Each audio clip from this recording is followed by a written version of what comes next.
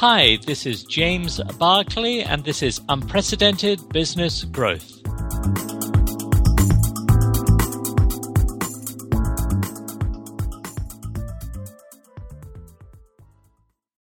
Welcome. I picked up the business section of the Daily Telegraph here in London this morning, a popular broadsheet newspaper that's widely read by members of the business community. Amongst an array of stories about the impact of sluggish European and US growth prospects was a story about a mid-sized hotel company that was experiencing difficulties sustaining top-line revenue growth with Asian travelers. You might wonder, like I did, Asian travelers, I thought this was like a tsunami. Everybody could find success with this group. But reading further, it transpired that the Singaporean-owned business had hired a lot of talent, but it was largely unsuccessful in impacting Chinese customers' preferences.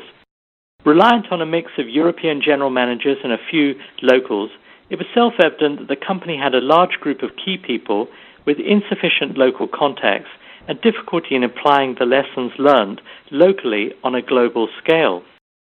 In my experience, this is a common failing of mid- and large-sized hotel brands. They often fail, or rather fall, between the two stools. One where they are lacking the local connections to be able to accelerate group, leisure, and business travel. And secondly, the understanding of global awareness that corresponds across all of their different hotels in different countries around the world, i.e. they tend to operate in a very insular fashion rather than with more global awareness. Here's what the finest organizations are doing today. No one is entering a training program without clearly defined metrics. The improvement in the individual's global awareness, their language skills, the application of their knowledge in different settings, and their ability to build trusting local relationships would be key metrics in a hotelier's advanced training. Number 2, leaders personally oversee the hiring process and are directly responsible for key objectives around hiring, retention, and nurturing key talent, and their reward and performance evaluation is directly related back to those metrics. Number 3, no one spends a career in a shared service function without experience in operations. And number 4, talent. The bench strength of organizations, both internally and externally, is outstanding in the finest brands.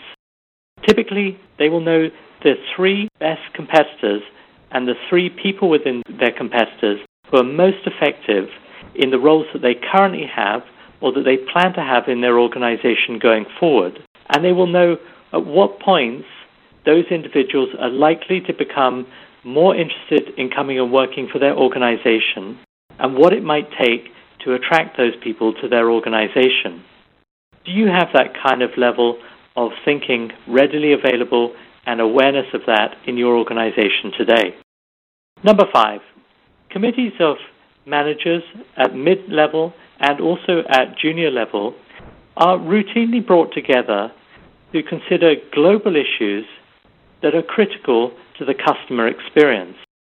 These steps need to form part of the local business leader's accountabilities alongside other financial, operational, and marketing initiatives. His or her recognition, pay, and promotion should be directly influenced by these results. This is not a laughing matter, it's a leadership priority. Ask yourself this: what 3 steps can I quickly take from this conversation today and routinely apply in my business? And how do I think my business will be better off and I will personally be better supported?